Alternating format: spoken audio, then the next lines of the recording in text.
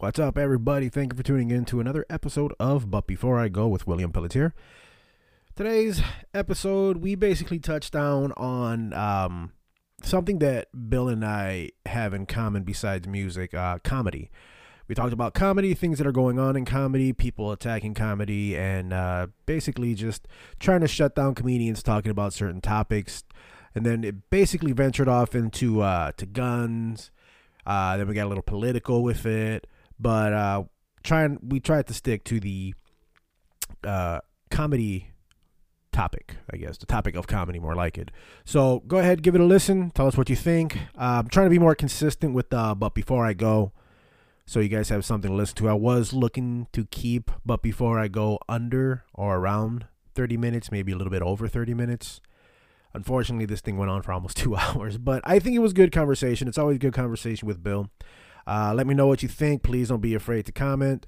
Please also do not be afraid to share and pass the word on. I would really appreciate it. My main goal is, I guess, to do this full time. I would love to do this full time. I just got to get the proper guests, get more time to bring on proper guests and good guests. I mean, all my guests are perfect anyway. I love everybody that I bring on.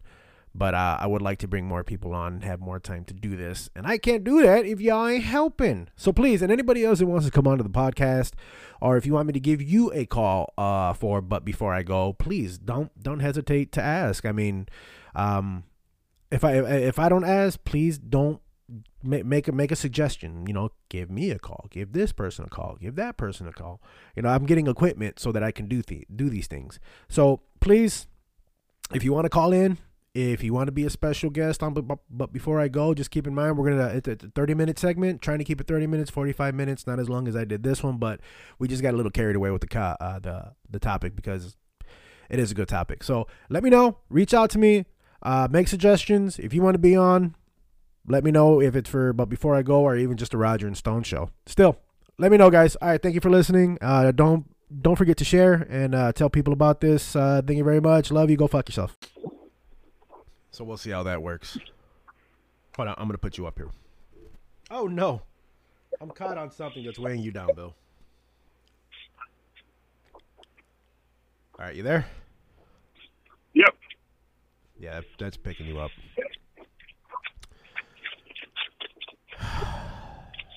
It's another episode of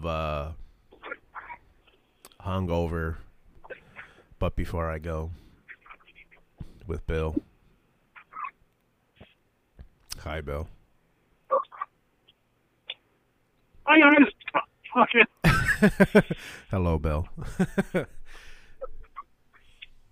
No, What are you doing right now, Bill? driving. So Driving home. Bill came out for the Christopher Titus show, or comedy show. Did they record? Was it a recording for his special, or what was it? No. It was just him working out. Okay. So. And Bill invited me to breakfast last night, and I lost my phone, and I slept through it. Now I'm hungover. And you're a cornflake, so. Woot. It's all I'm cornflakes. Corny excuses, constantly flaking. I'm not always. Oh, that hurt. All right. God damn it. So, you said the show went pretty well? Yeah, it was funny. It was really tight. I mean, that was the thing. It was, most of the material, he went through, it was, it was really well executed. He had it down pretty well, but Yeah. it was really funny. It was a good show. I mean, he's been doing it for a while, too. He's been doing his comedy thing for a bit. And then he had his own show, didn't he? Yeah, he had his own TV show for 2 or 3 seasons before, apparently, the way he explains it, fucking the executive of the broadcast company comes in and says, "Hey, but we want you to change everything about it. And he pretty much told off the boardroom executives, and they killed his show. It's like he was saying he had his contract come up, to tell him whether or not they were going to renew. They had to do it by midnight. They waited till 11:55 in order to call him to tell him that they canceled his show. He's like, you know how much you have to piss somebody off in order to wait for have them go out of their way to wait till 11:55 to call you to tell you that your show is canceled. He's like, I really pissed people off. So yeah. I remember him saying that. Didn't he say that? You let me. It was in that. Yeah, you let me borrow that CD. That special that Mm-hmm. Did I ever give that back to you? Yeah. Okay, yeah, good. I had that. Okay, good. Because I don't think I really ever heard a full episode. Jesus Christ, a full hour by him until you let me borrow that CD, and I was like, this is actually pretty fucking hilarious. Yeah. Yeah, he's really funny. Yeah, with the he's one of my new favorite comedians. Well, I thought he's been your favorite comedian. Yeah. But I mean, it's after George Carlin and Richard Pryor and stuff like that. After that generation, I'm like, he's one of the. I don't want to say newer. I guess he said he's been doing comedy for almost 30 years now or whatever. But he had a special that came out about 5 years ago. That was the first time I had seen him, and it was that's kind of when I started following him. Okay. Yeah, because I think when you handed me that CD, I was like, all right, let's see. Because at that point, when you handed me that CD, you were still watching Neil deGrasse Tyson videos, and at that point nobody knew who the fuck Neil deGrasse Tyson was except you and probably like 500 other nerds around the world. Hey, the struggle's real. Le struggle real. But I was like, all right, if this guy's watching this weird fucking light-skinned dude with a weird afro, I don't know what the fuck this is going to be. Then I listened to it, and I'm like, this is actually pretty fucking hilarious. And then now look, Neil deGrasse Tyson is a fucking gem. It's like, yep, the household name. Yeah, right? How the hell did that happen? How did he become that household name like that? Like it was like overnight popularity. He killed Pluto. He did, ain't it? He did take the blame for that. He was on the planet, the committee that decided that Pluto wasn't a planet any longer. That was one of his claims to infamy. Okay. Well, I guess. Yeah, but he also did. He had a show too. He did a couple things. He has a pretty popular podcast, I think, called Star Talk. And then that's what I want to say. Was that what you were watching? I think so. Yeah, I don't think anybody else really watched that except for you and the 500 other nerds around the world. Don't call it popular if you only got 500 viewers. Well, no, but then he hosted I don't know if it was the Universe or it was an astronomy like a Universe, astronomy type TV show for a while, and I think that's kind of where he between those three things, that's where he kind of became more of a household name. Okay. Because I know Mike deGrasse Tyson, the boxer who grew an afro and learned physics.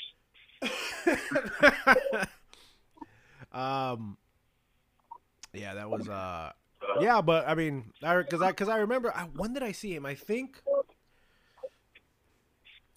Jesus Christ, he he started becoming popular, and I think I started paying attention to him when he came on the Joe Rogan Experience, and I was like, Okay. Bill knows this fucking guy. And I was like, Not okay, personally, but not personally, no, okay, yeah, not personally, but I'm pretty sure if you wrote him fan letters, he would write back. But not probably not now. You know, the guy's way too popular, and he owns way too many expensive space ties. yeah, space ties. But back to the Christopher Titus thing. So, yeah. So you showed me that, and I liked it. I think the one part that stuck out was, well, the thing that caught me was the beginning, like the opener. And I think I might be wrong about this. Correct me if I'm wrong. But this was a long time ago when he opened up. I think he opened up with his dad owning or making a speedboat. Yeah. Well, yeah, that was one of the first bits on that. That shit had me fucking died. He goes, my dad bought a boat that was wrecked and fixed it. And he goes, yeah. man, and He's fucking dragging him behind the speedboat, like trying to teach him how to water ski. Yeah. No, the part where he said he built it. He said he rebuilt it, and it's still you could when he started it smelled like gasoline. He said this guy stuck his family in that. He goes, that's assault, man. Oh man, because the thing is, like, I'm comparing his father to my father. My father would take, whatever was wrecked or that needed to be fixed, and he fixed it. But I don't think my dad would have, he would fix cars and whatever else and then stick the kids on the inside. But this was back in the day when we were able to ride in the back of the truck, in the bed, This is when we didn't need to wear seatbelts. Uh-oh, someone's texting me right now. Right. Jimmy Bags. All right. Jimmy's texting me. Jimmy was on last night. He's we're going to have do you remember Wayne? Yeah. So apparently Wayne makes a really good pizza. He just perfected his pizza, and I told him to bring it onto the show. So he's gonna end up doing that. But Jimmy just texted me saying that the pizza was actually really good. So being a big pizza dummy that I am, I'm kind of excited for this, and I'm kind of excited to have Wayne on. I like Wayne, good guy. You're just excited about food, dude. I am always. I am always excited about food, and you may not be able to tell, but I'm eating right now. It's because you're fat, dude. You're always fucking eating. I am. That's true. But okay, but in my defense, it's a salad. I'm hungry. In my defense, I'm hungry. Oh man, I'm doing that no sugar November with your brother. But right. I'm doing. I'm also going. I'm not. Huh? I'm not. Yeah, I know you're not. Fuck you. But I along with that, I'm also cutting out along with like the pop and the sweets, and it's hard to do coffee because of all the sugar that's in the creamer. So right. I'm trying to be a man, like a real man, and drink black coffee, like I'm a fucking Marine. But yeah, except you're not, you're one of them fucking mocha, fucking cappuccino drinking fucking Starbucks fan. Oh, I don't do Starbucks. I do Dunkin' Donuts, but I do get the cold brew from there. So I'm a pseudo bougie bitch. Dude, if I ever hear you order a macchiato, I am gonna slap you. Just push me over and walk out. Yeah. Check you under the boards. Yeah, can you stir that with a dick too? Oh man. But no, along with that, I'm also doing I'm not doing any fast food. And I'm doing really low. I'm doing like really low carbs. So it's like if the carbs are coming, it's already like in the food. Instead of having it wrapped in bread or a tortilla, or and it's hard because those are like, if I don't go for sweet shit, if I don't go for sweet shit, I usually go for the salty, more savory type things like, potato chips, like Doritos, or, salsa chips and salsa. Because I don't know why. Yeah. Well, I mean, I know why, because I'm, Mexican. They're fucking good. They're fucking good, yes. But you don't need any more reason. But the thing is with that, after this week of being on the road and not touching that, because I ended up picking up that Zevia soda, because they don't have any sugar in it, and the first time I had that, I didn't mind it. I didn't mind it at all. I was like, this is pretty fucking good.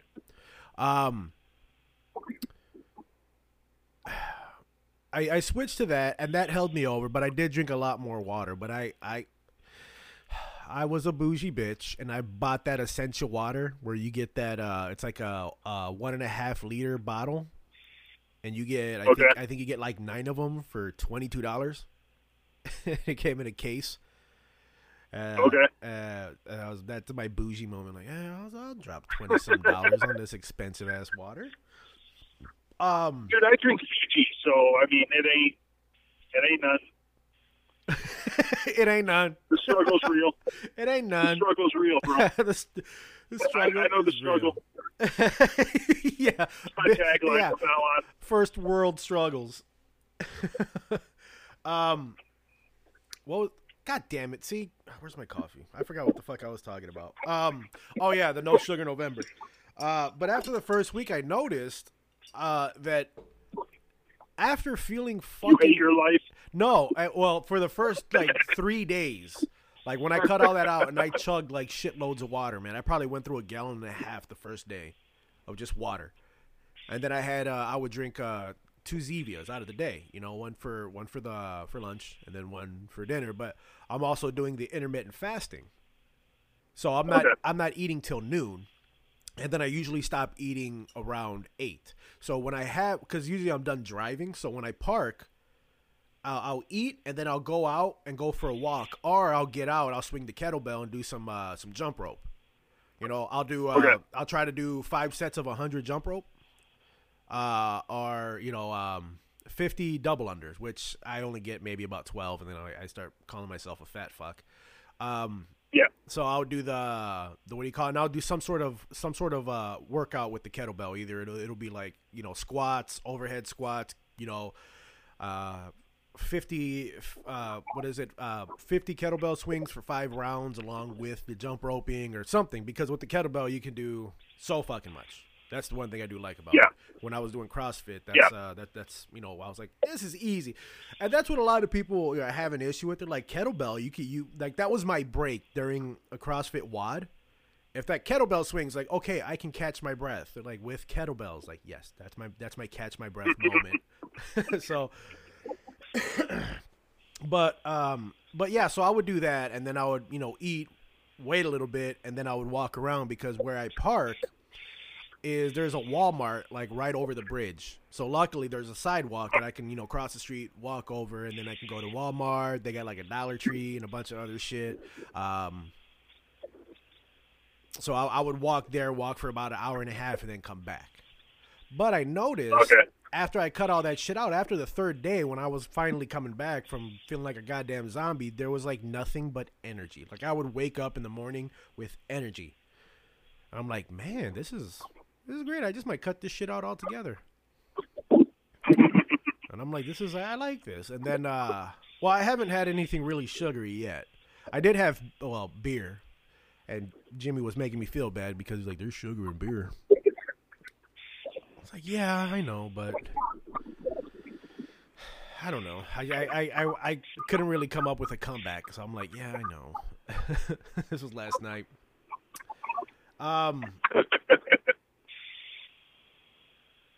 What the fuck? Yeah, see what I mean, man? I go all over the place.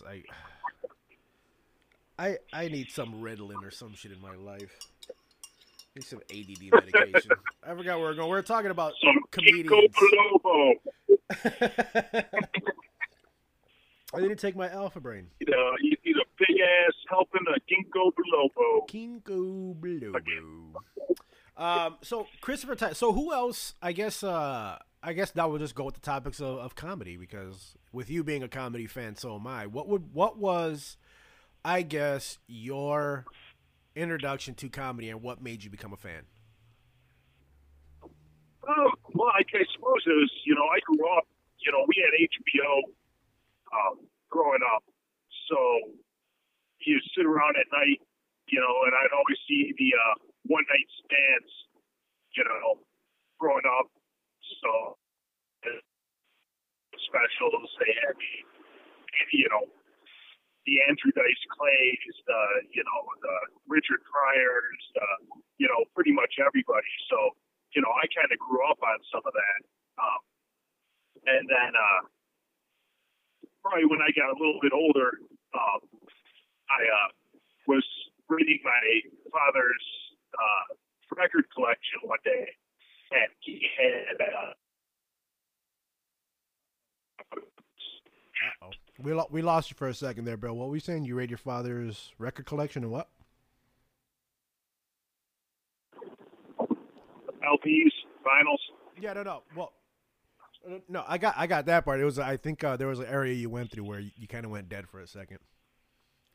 Oh, no, I was saying I was going through my dad's records, and he had Robin Williams and Steve Martin albums on vinyl, and so I think it was between the HBO and kind of getting into that. That's kind of where I started really enjoying comedy. Yeah, that would be. I think that's where it started off for me too. I mean, you got lucky. Right. My old man didn't have. I don't think he had comedy records like that.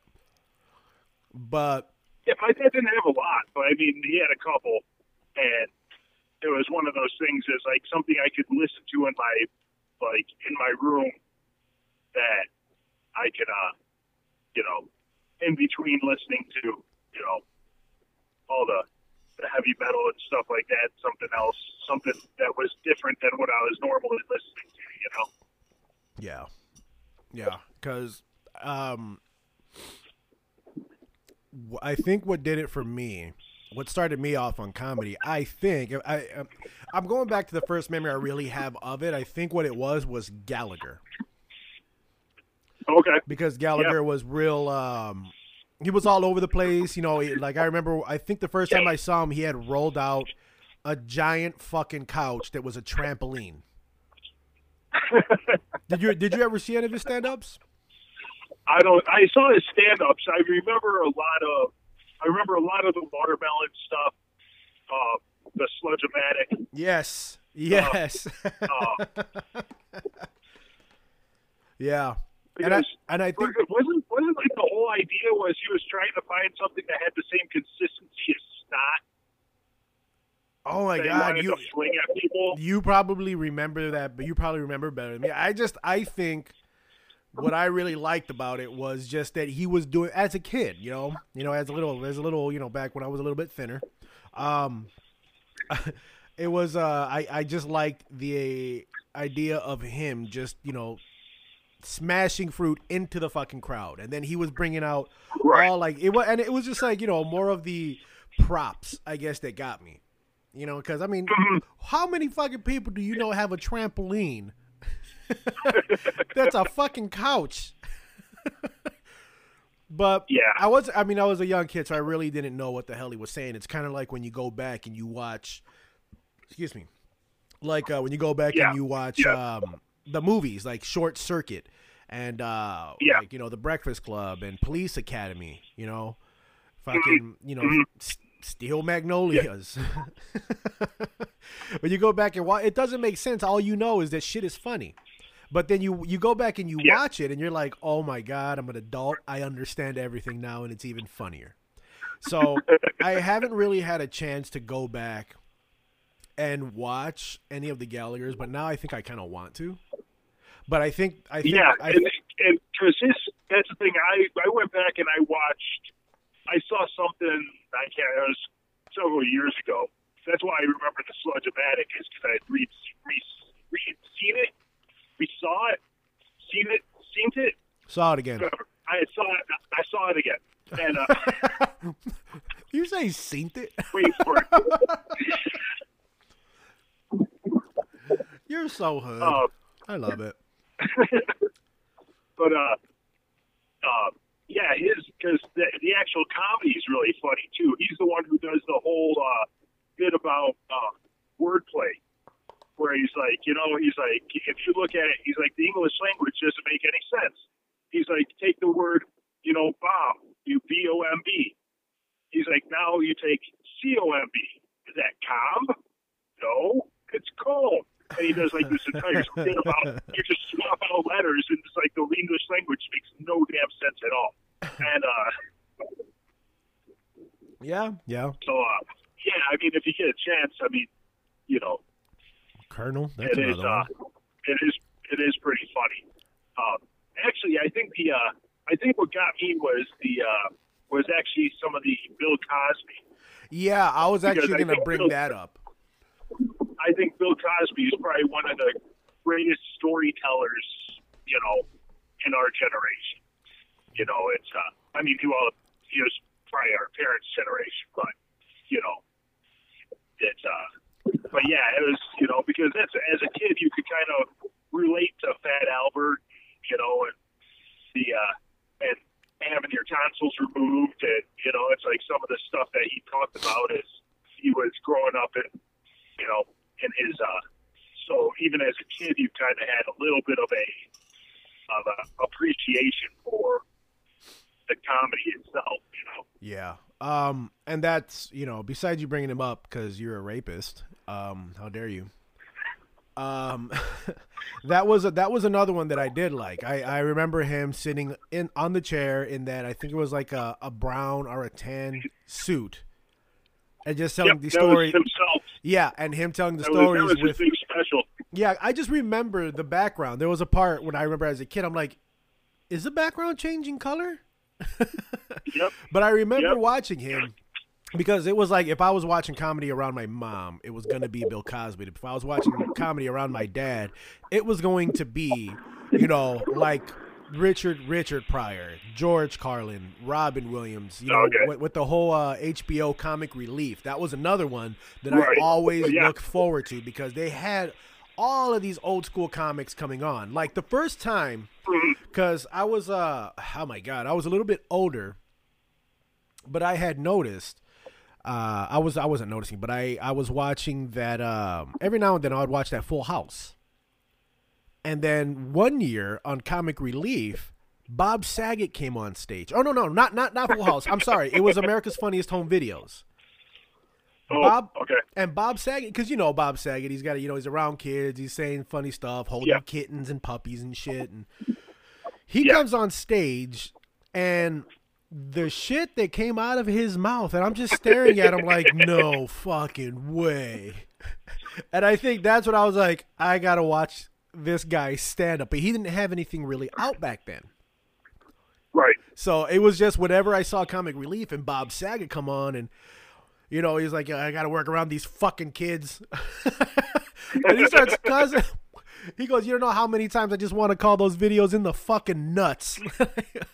I'm like, whoa. And I'm just like, wow, I am so shocked by this fucking dude right now. But well, and it's funny because, that's the thing. It's like when he came out, like after that, he came out with his special.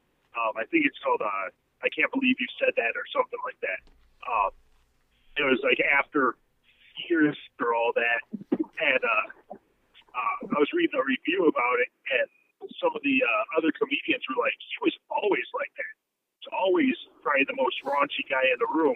He's like you get this shock value where everybody's like, oh, it's Mr. Tanner went fucking crazy.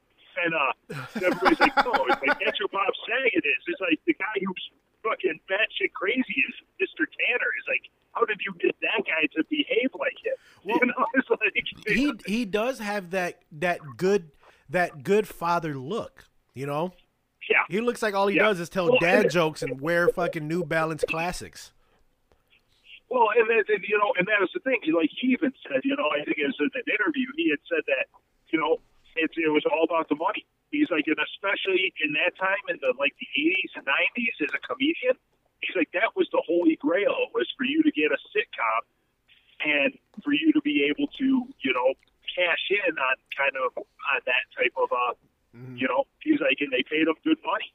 I mean, you think about it. I mean, they all did that. Roseanne Barr did that. Tim Allen did that. Yeah. It's like that was the big thing. I mean, even to Christopher Titus. I mean, you had Titus. You had what was that? Eddie Griffin had that TV show for a while. Martin did it too. That's kind of like Martin. Martin. Who else? Jamie Foxx did it. Seinfeld did it. Seinfeld. But Seinfeld wasn't really, I guess, explicit. I guess when it came to that. That's. I mean, he was. But more like a stand-up. Is that it's like it was never. That was the ultimate. Paycheck for comedians. It seems like that. It's like you get a TV show. You do it for 5-10 years, whatever. It's like, and you ride off into the sunset. Then you can go back if you want to go back to being a comedian. You can, but it's like. Well, I mean, comedy wasn't what it was today back then. I guess if I said that right, comedy back then isn't seen it, saw it. Comedy back then isn't what it is today. Comedy today is something completely different, but it's fucking awesome the way it's going, I think. Because growing up on comedy, I'm looking at this going like, this is fantastic. Like, you look at Netflix, even Hulu now has a bunch. I mean, even before it had a bunch of like Comedy Central skits. That's where I came across like Kyle Kinane. Who's that other guy? Trevor K. Wilson. Another one, a lot of my Brian Callen's on there. He doesn't have anything on Netflix. Brendan Schaub, a lot of the guys that I do like that aren't on Netflix, they are on Hulu. That's where they have most of, I guess, those Comedy Central one night, the one night stands, or how you were saying it, kind of like how HBO had it. Yeah. So it was like after it slowly started disappearing, because HBO it only had. Like Roseanne Barr and Andrew Dice Clay and Sam Kinison. Right. And, Billy Crystal, Whoopi Goldberg, Robin Williams. I remember all of these growing up. They were just the big names. They never had the lower, like they didn't have that Bill Hicks. And Bill Hicks was pretty fucking hilarious. Right. And I think I saw him on a late night one night stand on Comedy Central when I was, in my teens, I think, early teens. Yeah. Yeah, but then you had the Def Jam comics. Oh my God! I am so glad you brought that up. I would have just breezed right past that. That was fucking great, man. I am so glad they brought that shit out, because like that I guess that the more of the like Bernie Mac. And talking about where they grew up, like the hood comedy. Fucking hilarious. Fucking hilarious. Because of the part of the neighborhood I grew up in, I could kind of relate. I was like, okay, that makes fucking sense, and that is hilarious. Right. Right. But yeah, that was another one. That was another fucking great one. And then it was like, who was it originally hosted by? It was Martin Lawrence. Russell Simmons. No, that was his Comedy Jam, but I'm saying like it was hosted by Martin Lawrence. And then but I mean, he originally, I think Russell Simmons actually did the initial hosting. No, it wasn't him. He would just come out at the end and go, "Thank y'all for watching. God bless you. Good night." He would do that. I don't remember. Because I thought I remember Russell Simmons getting up on stage when they first kind of brought it out. Where really? He kind of introduced everybody. Maybe I would have to. Maybe they might have switched. Yeah. I'm not sure. I thought I remember that, but I could be wrong. I do remember.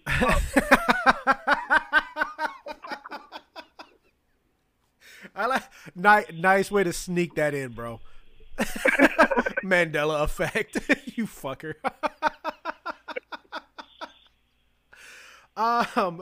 Son of a bitch. Was it DEF or DEAF jams? Oh, fuck. Was it Russell Simmons or Richard Simmons that ran it? I remember you Russell. The oldies, motherfucker. What the fuck are you doing? Hey, man, Mandela effect. God damn it, you fucking threw me off, you asshole. Because as far as I remember, if I just remember Martin Lawrence, and then it was the guy who was in the movie with Janet Jackson and Tupac. His name was Chicago. Joe Torre. Joe Torre. Oh, okay. Joe Torre. And then I think they switched to somebody else, but nonetheless, man, they had fucking like hilarious. That's the first time I saw Bernie Mac. That was the first time I saw like Bill Bellamy. You know, I think Jamie Foxx came out on there once, and then I think later on in the years, what's his name? The guy that's in like Pineapple Express. Fuck, I can't remember his name. Yeah, there were a lot of guys who came out. I mean, I think like Cedric the Entertainer was on there. Yeah. I think like Earthquake was on there. Oh yeah, Bruce was on there. Yeah, Shit, I think a lot of them came through. You know, Patrice O'Neal. Yeah. Jesus Christ, who else? Because that's what they came up with the Kings of Comedy, ain't it? Steve Harvey. Steve Harvey, Bernie Mac, and Cedric the Entertainer. And Cedric the Entertainer. There was somebody else, wasn't there? I think Kevin Hart got his start on Def Jams too.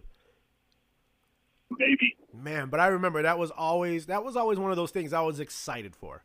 You know, I would pretend that I finished my homework just so I can watch that. And that is probably why I was a piece of shit when it came to school. Probably. Man, I should have pursued a comedy career. Oh man. But so right now, who's I guess when it comes to comedy, who are you listening to right now? Besides Christopher Titus. So I mean, still got Christopher Titus. Probably Brian Regan. I'll still check out his stuff. John Mulaney. If I ever see John Mulaney come through town, I'm gonna definitely get tickets to that. Yeah. Because that dude's hilarious. And then actually, I've been going back and listening to some of the blue collar guys. Oh, okay. Like Bill Engvall and Jeff Foxworthy and some of those guys too. It's like, because you know, especially that's the other thing. It's like, you know, a lot of that's, you know, especially some of their older comedy is like where they're at our age now. So it's like about them being married and having kids, and you know, it's like in kind of that family life and them getting a little bit older and stuff like that. But it's so it's a little bit more, like you said, you know, it's like a little bit more poignant to do where you're actually at in life, you know. Yeah. And then there's always Rodney Carrington, because that dude, you know, who doesn't love a good dick joke? Exactly. You know what? I don't think I've watched anything by him. I know he had like one of those specials where it's like a music stand up or some shit like that, like a music band standing comedy. He does. He'll do usually what ends up happening is he does. It's almost like Jeff Dunham, where he'll do like a half, probably like a good like, you know, half of his skit and half of his special is about him, you know, actually doing stand up, and then the other half's a bunch of songs that he wrote about his dick. No, that's not all of them. But he must have a very inspiring dick. I'm gonna write a song about my dick. Look at that. Look at this thing. I'm gonna write a song about it. Where's my guitar?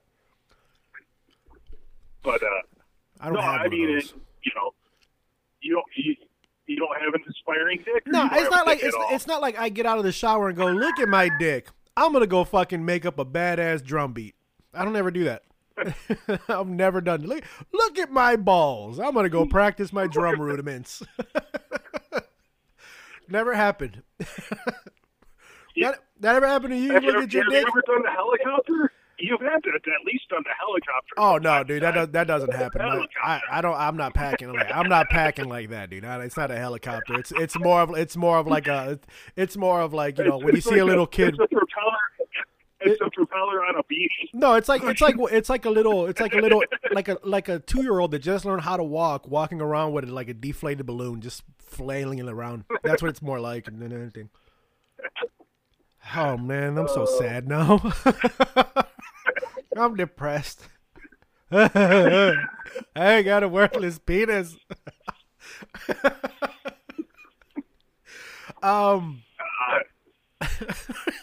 No words. Left you speechless, ain't it, bitch?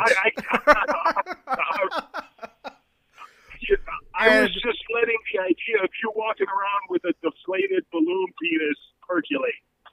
I figure that's worthy of a little bit of silence. Well, thank you for picturing it. I'm glad that you actually stopped and were like, hold on, let me think about this for a second. At least somebody's thinking about my dick. Thank you, Bill. I'm glad it was you. What are friends for, bro? What are friends for? Oh my God, I'm sweating all this alcohol out right now from laughing. Oh shit. Fucking Bill. But anyway, who else? Who else are you listening to right now?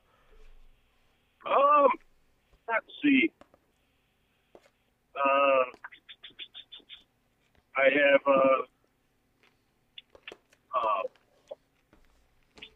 that's I mean, and it's kind of hard because that's the thing, you know. I've listened to so much George Carlin. You know, like I have the XM radio that has like Carlin's Corner on it, but I've heard all his material so much. It's really kind of hard for me to sit down and like listen to. Yeah. To it. It's like even when I saw him live, you know, that was probably the most disappointing thing because I had seen his special before I went to the show, so I kind of knew all the punchlines before they were coming. I'm like, man, I was like, that's so, but there's I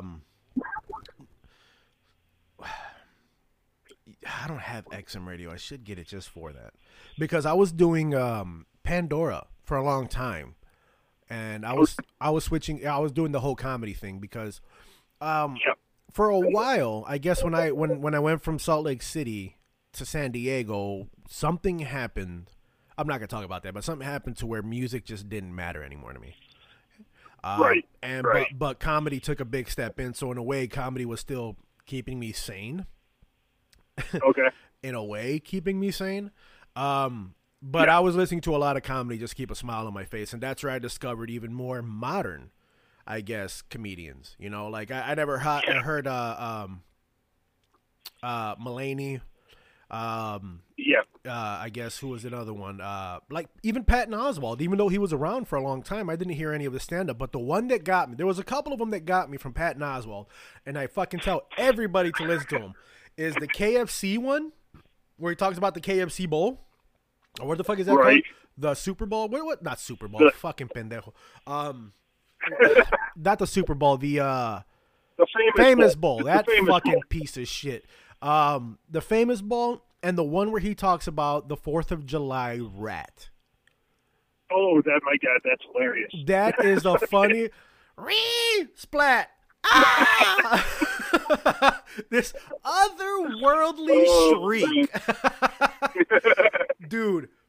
But that's where I discovered that. But then I had to look it up because then after that, they left a little bit of a part in where he was talking about going house hunting and how he comes across an orgy taking place. Oh. The way he cut right back, the way he cut into that from the fucking, you know, he goes, now I got to look for another house. And then he cuts into that story. And dude, I was like, I got to hear this. I got to hear where this goes. So I went and I looked up his special on YouTube, and I was listening to it on a long drive. fucking great, man. And I became a fan of Patton Oswalt after that. You know, same thing with Kyle Kinane. I heard him. Haven't got. I mean, I think I've heard bits from him on Pandora, but I haven't. I don't think I've went out of my way to listen to a full. Yeah, give it a special by him. He's pretty fucking hilarious, man. The way he talks about how he buys the burger bites from 7-Eleven. Okay. Holy shit, dude. Okay. The way he talks about it is like someone accidentally dropped hamburger onto one of those hot dog rollers and was like, fuck it, let's see what happens.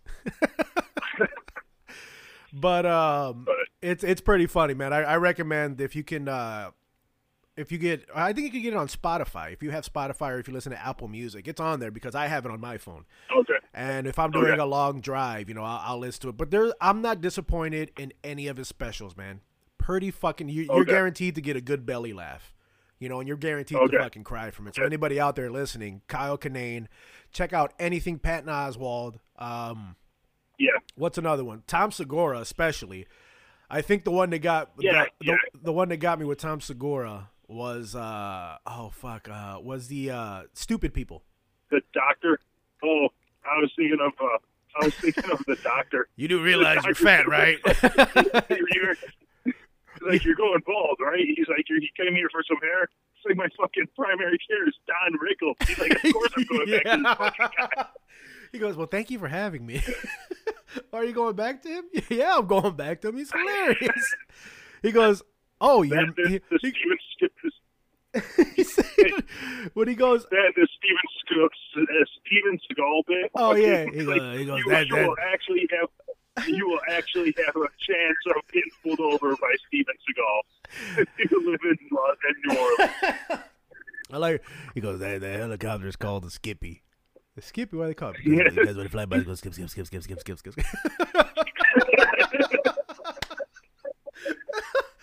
Oh man, no, I like the one where what does he talk about? The one that got me when what? Oh fuck, man. See, that fucking threw me off. That always happens with you, goddammit. But either way, a lot of his shit is pretty fucking hilarious. No, the Stupid People one. You know, he goes, there's people that look stupid, there's people that act stupid, and there's people that talk stupidly. And he breaks it down who these people are and how they affect your life, you know, positively or negatively. Right. But yeah, I guess with the question I asked you, I guess what I would say is, I guess what I'm getting back into right now is Mitch Hedberg. Oh yeah, that's always. I've always. It's just like, you know, it's like it's almost like who is it? Like almost like a Rodney Dangerfield. You know, right? Kind of like the one-liners. Right. You know. Yeah. Have you speaking of that, have you heard any of the clips from Rodney Dangerfield destroying hecklers? No, I don't think so. Dude, it is fantastic. It is fucking amazing. There was one where Gary Owens, it's I mean he's up and coming now, but I remember years ago I had seen a clip on YouTube of him destroying this fucking guy who was talking shit to him. He was like talking mad shit to him, and I guess the catalyst of this, what basically destroyed this guy, because Gary started talking shit back to this guy. You know, he was making fun of his pants and whatever else. And you know, Gary Owens at this time, you can tell he was an opener. He was doing about 15 minutes. Yeah. And the guy was making fun of him. And I guess it was like at the time when hipsters were just coming into the scene with their stupid fucking, you know, summer scarves and fedoras. And he started talking shit to Gary, and Gary was making fun of him.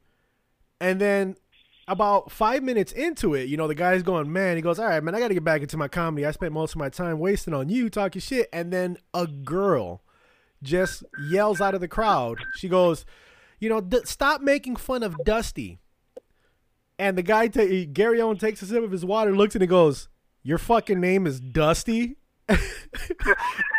and then dedicated the rest of his fucking time to this guy and just ripped him a new one. I don't know how the scene ended, but I guess the guy got up and walked out. He goes, "Your fucking name is Dusty?" Then one of the things he said, he's like, I can just imagine you get in a fight with somebody back in school, and they're like, "Who are you gonna fight?" "I'm gonna go fight Dusty." He's like, "Man, get the fuck out of here! You can go fight Dusty." He goes, "Name like Dusty." He's like, "Motherfucker, you ain't gay, but you real close." He said, "You wake up every morning, look out of the closet, and go, 'Nah, not today,' and just walk right back in." He fucking tore this guy up, man. I was dying. But yeah, back to it. But I think what I'm gonna do, when your brother and I were talking about it when he was on, and I think what I'm gonna start listening to again is Bill Cosby, because you got me in to one of the older things by Bill Cosby with that fucking chicken heart skit. Scare me to death. Scare me to death. Come on, scare me to death. Fucking hilarious, bro. It is, because all I really knew was just his the one that I had seen, his stand up where he's wearing that, what do you call it? But never heard anything besides that. The tweed suit, his fucking. I gotta buy one of those. Brown tweed suit. Yeah, with his high, they would flood up, and then he had the brown socks. Yep, and he had that fro going. Yeah, buddy. You know what? It sucks that all of this shit happened to him, man. But I can't take away how funny his fucking comedy was. Well, that's the thing. I mean, it's like, is he a horrible human being? Absolutely. Oh yeah. I mean, he's a piece of shit. I'm not, but it's, I mean, the man was funny. That's the thing. It's like, it's sort of like, I mean, if you think about, O.J. Simpson.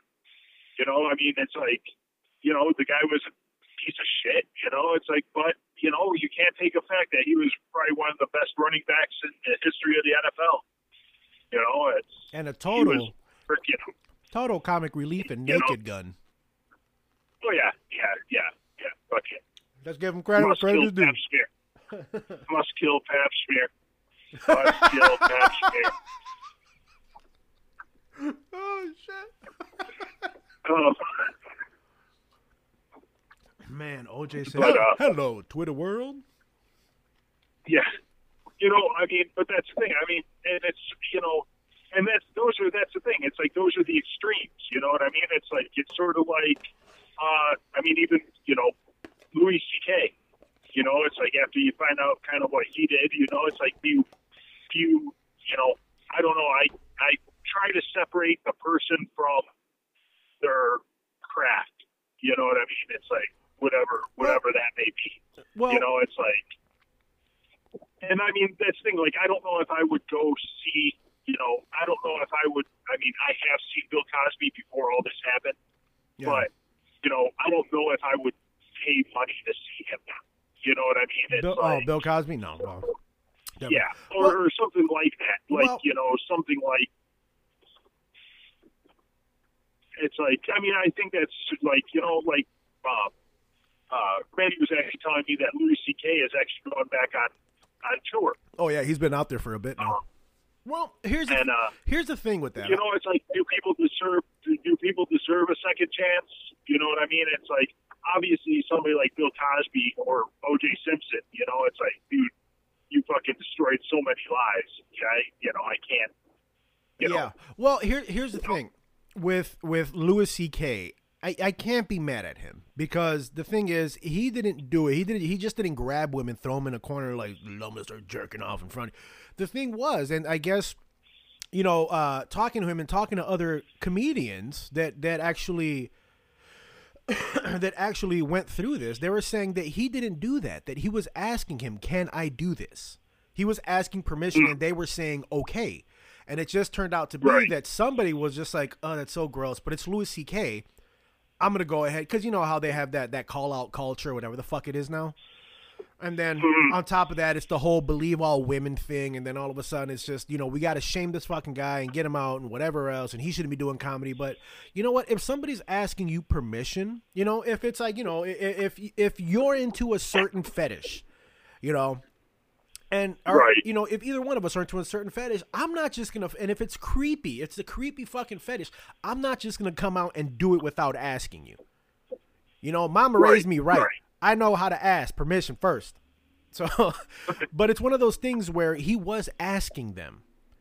You know, that's where I wasn't clear about. Is like I heard that there was some he asked, but I don't know about the woman who kind of accused him whether or not he did it with her. No, I don't know, and that's the thing. I didn't know I don't know all the details of that. Yeah, that case. Because that's what ended up happening. I guess they found out, and a lot of because he's done it to a lot of females. It was just those few that decided to come out and make that bullshit up. Because if we stop and think about it, there's a lot of fucking women that came out and did that. I'm not calling all women bad. I'm just saying there's women that have come out and done that, and look what's happened, you know. And I think they were kind of like getting or catching on that they were doing that, so they were looking further and further into the investigations. I mean, even Sarah Silverman came out and was saying that no, he did that to me, but he asked me, and I wanted to see it because it was fucking hilarious. She thought it was hilarious. She even said it. She was like, I thought it was fucking funny. He pulled his dick out and started jerking off in front of me. But he even said, he's like, no, I asked them. You know, I asked them, and they're like, oh, well, he's got daughters and all this other shit. And yeah, he lost a lot of fucking money in it, but he did wait. He didn't come back out right away. He kept quiet. He kind of fucking just went into the shadows and then came back out. And everybody's pissed off that he's doing comedy again. But why? This is his craft. This is what he does. They already proved that he didn't, that, you know, yeah, he did it, but he was asking permission. He just wasn't being a fucking pervert.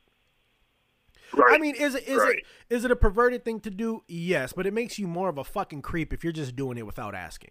Because people are into weird shit. Like we talked about this yesterday after the podcast that, you know, some people are into that cartoon porn shit, hentai, whatever. Okay. You know, and we started talking about that, and then I talked about, you know, how I was at how when I was getting my CDL, when I was going to school for that, I brought it up to this dude that like, yeah, you know, it's like, he started talking about something, and he was like, hey, Roger, what kind of porn are you? Because, you know, every now and then we'll joke around, guys joke around, what kind of porn are you into? And I was like, I don't know, tentacle porn. And he goes, what the fuck is that? Guy behind me, I think from Kentucky, is like, you never heard tentacle porn? Go ahead, check it out.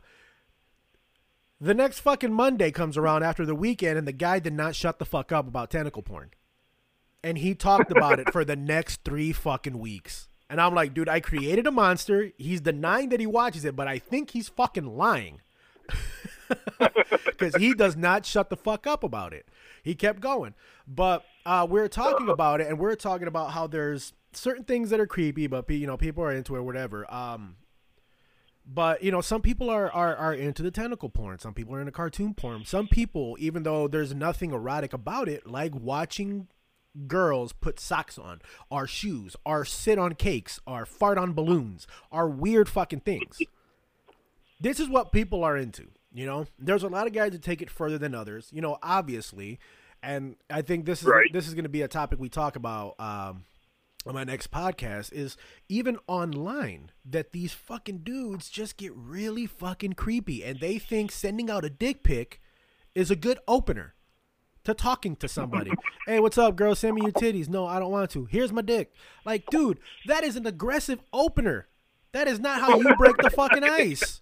That is too aggressive. You know, not only that, dude, taking dick pics is almost impossible, and you never get a good angle. Never. Like, I'm not gonna lie. I suppose if you have an elaborate setup of mirrors. And, you know, this isn't a fucking magic show, dude. you ain't David Copperfielding your dick.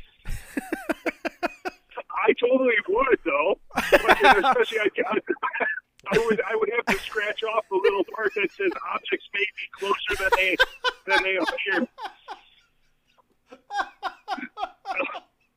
Objects. Oh shit! Oh my god! Oh. I totally magnification ones. You get like you get like a little silk little fucking drape over your dick and ta-da! Just have little sparklers go off in the background. Oh man, what the fuck? I like how we get serious and it goes right back to fucking comedy. There we go. You know, I mean, you know, that's the thing. You know, it's you've got to keep it funny. You know, you keep it too serious, you're gonna fucking wallow in misery. I'm glad you said that, man. People get too serious about things. It's like, I don't know how many times I've been in a crowd, or not in a crowd, but around people, and there's certain things. Like, what, you yell fire or something? What the fuck? I mean, I was trying to chew. I'm not trying to chew in the mic, but there was a couple times I've been hanging out with a group of people, and there's certain things you can't say, you know, because people get a little weirded out or offended by it. You know, nobody knows how to take a joke. Like when one day I went to my brewery over here to pick up a couple 4-packs, you know, because I was gonna have people over and we're gonna watch a UFC fight. And one of the servers there, she looks at me because, you know, I'm basically, you know, like I explained before, I'm basically like the norm of 18th Street, kind of. They know when they see me, they know me. They don't go, "Hey, Raj," you don't do that, but they're like, you know, "Hey," one of them will come up, give me a hug, the other one shakes my hand, gives me a hug, and we talk for a bit. But she looks at me, she goes, "I never pegged you for a UFC guy." I was like, "Yeah, I like UFC. I like the fights. You know, I used to wrestle back in the day, from like 2nd grade all the way up to my freshman year of high school. Then I discovered pot, and then I discovered that I'm really good at playing drums, better than when I was, you know, now than when I was a kid." But we started talking. She's like, "Yeah, I didn't know you were into that." She's like, "Wow." I was like, "Is that a bad thing?" And she's like, No. And I guess the date that was with her, the guy goes, "Wow." He goes, I just don't understand why people would buy tickets to watch a raping." And we all just stopped and looked at him because her face was like, "Whoa." And she looked at him, and I looked at him, and the bouncer gave him a look too, and we all looked at each other. I'm like, "What do you mean?" He goes, "Well, I mean, these guys basically, they put on underwear and they're hugging each other and throwing each other around." I'm like, "Oh, so you don't see, like, you know, the different kind of like fighting styles, like the wrestling, the sambo, the kickboxing, the Muay Thai, and all this other shit." I'm like, "No, it just looks like you're trying to rape each other." I was like, "Well, that's not what it looks like when I rape." You know? And the bouncer laughed. Because you didn't think it through. Yeah. The bouncer laughed. The girl laughed. And that dude just gave me a weird look, like he was offended at what I said. Now, I don't know if he was pissed off because I made a joke about it and everybody laughed, or he was actually offended by me making a rape joke. You know, and I'm just like, dude, right. It's a, you know, like I wanted to be like, lighten the fuck up, dude. It's a joke. So I was like, all right, I'm gonna walk inside. I'm gonna grab my beers. I walk in and I come out real quick. I'm like, by the way, I don't rape. I was kidding. And then everybody laughs again except this fucking guy. You know, there was a guy and a girl behind us, you know, on the other side of the door, that actually overheard and laughed. And they laughed again when I came back out. By the way, I don't rape. You know, it's just, man, people get too sensitive about shit, man. You know, I don't know how many times that happened to where it's, you know, everybody laughs except for that one or two people. And you know, I talked about it before, I think with Randy, where it's like the whole Gallagher, or it's like Gallagher, or what that Bo Burnham. You know, how they basically say the same things as a Bill Burr. Where they talk about, you know, well, I mean, Bill Burr even says it to where he says that whole joke about beating women, but you shouldn't do it, about hitting women, you know? Yeah. To say that there's no reason to hit a woman. You just don't do it. I mean, he said, I can give you 19, but you just don't do it. As to where Bo Burnham sings about beating his girlfriend, you know, and raping and everything else, but he doesn't say anything like, well, just don't do it. You know, sometimes I'll talk with my wife and we'll get in an argument and she talks back and then I beat her. And then he moves on to the next skit. I'm like, so what's the difference between him saying that and Bill Burr saying that? Why? Because he's holding a fucking guitar? Or because he's singing it? Or he's saying it in a very theatrical, as he calls himself, a theater queer way? Because that's what he says. I'm not calling him that. Those are his words. No. What was that? But that was the tagline to last night's show, the Christopher Titus show. The tagline was, you know, some tragedies don't have a punchline unless you write one. Yeah. But I guess that was just the one thing that bothers me is that some people can get away with it because of the way they're saying it, and other people are just dickheads. Yeah, I mean, it's all about delivery. It's all about context. It's all about, you know, the setup and everything else. You know what I mean? And that's really what the difference is that, you know, it's like, you know, Bill Burr's style needs is more aggressive.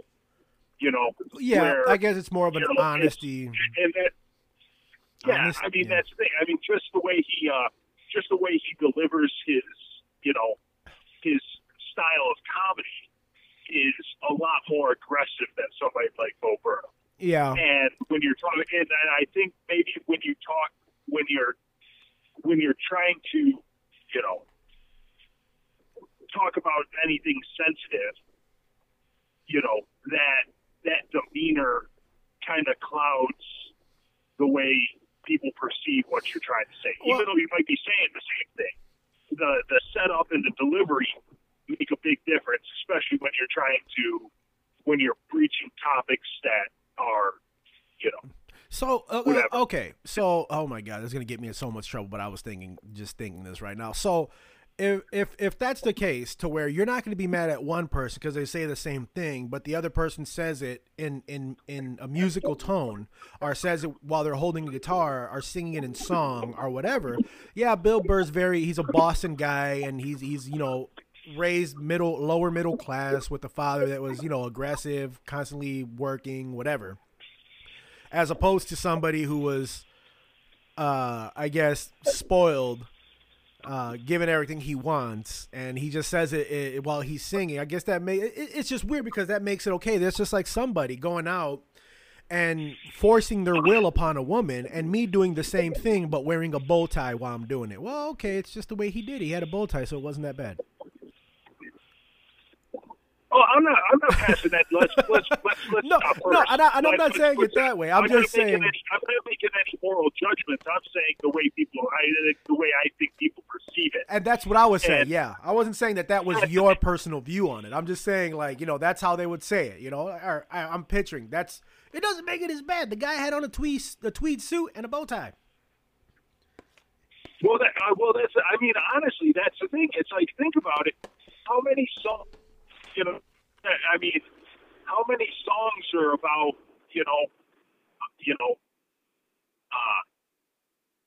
well, I don't want to say, you know, abusing women, but you know what I mean? It's like, that's the thing. It's like, there's a lot of songs about, about guys slapping women, and, you know, it's like, and even in some of the, you know, and some of them are in jest, and some of them are, you know what I mean? It's like in a stylistic manner, or however you want to describe it. Yeah, but, you know, nobody thinks about that. Well, because, you know, I mean, like, what's that Kanye with that little pump? You're such a fucking hoe. I love it. Yeah. And that's okay. Yeah. And that's okay. Yeah. And that's the thing. It's like, you know, and I just equated to the little kid's a fucking idiot. He doesn't know what he's talking about. We'll let it go. I don't know if it's that. I don't know if it's that. I mean, I think it's just the way people perceive, you know, the delivery. You know, I mean, and that's the thing. I honestly think it's because people are too stupid to realize that they're being insulted. But yep. I mean, that's just me. Exactly correct, sir. I'm like, oh, this is a good song. I'm such a fucking hoe. All right, turn that off. Shit. Hashtag me too. Let's go protest. I'm like, what the fuck, man? Didn't you listen to what you're listening to right now? Like, what the fuck kind of shit is that? And then, you know, oh, Cardi B. We're going to make Cardi B run for president. Listen to what the fuck she sings about. Like, what? Who was that? That was Chris Rock.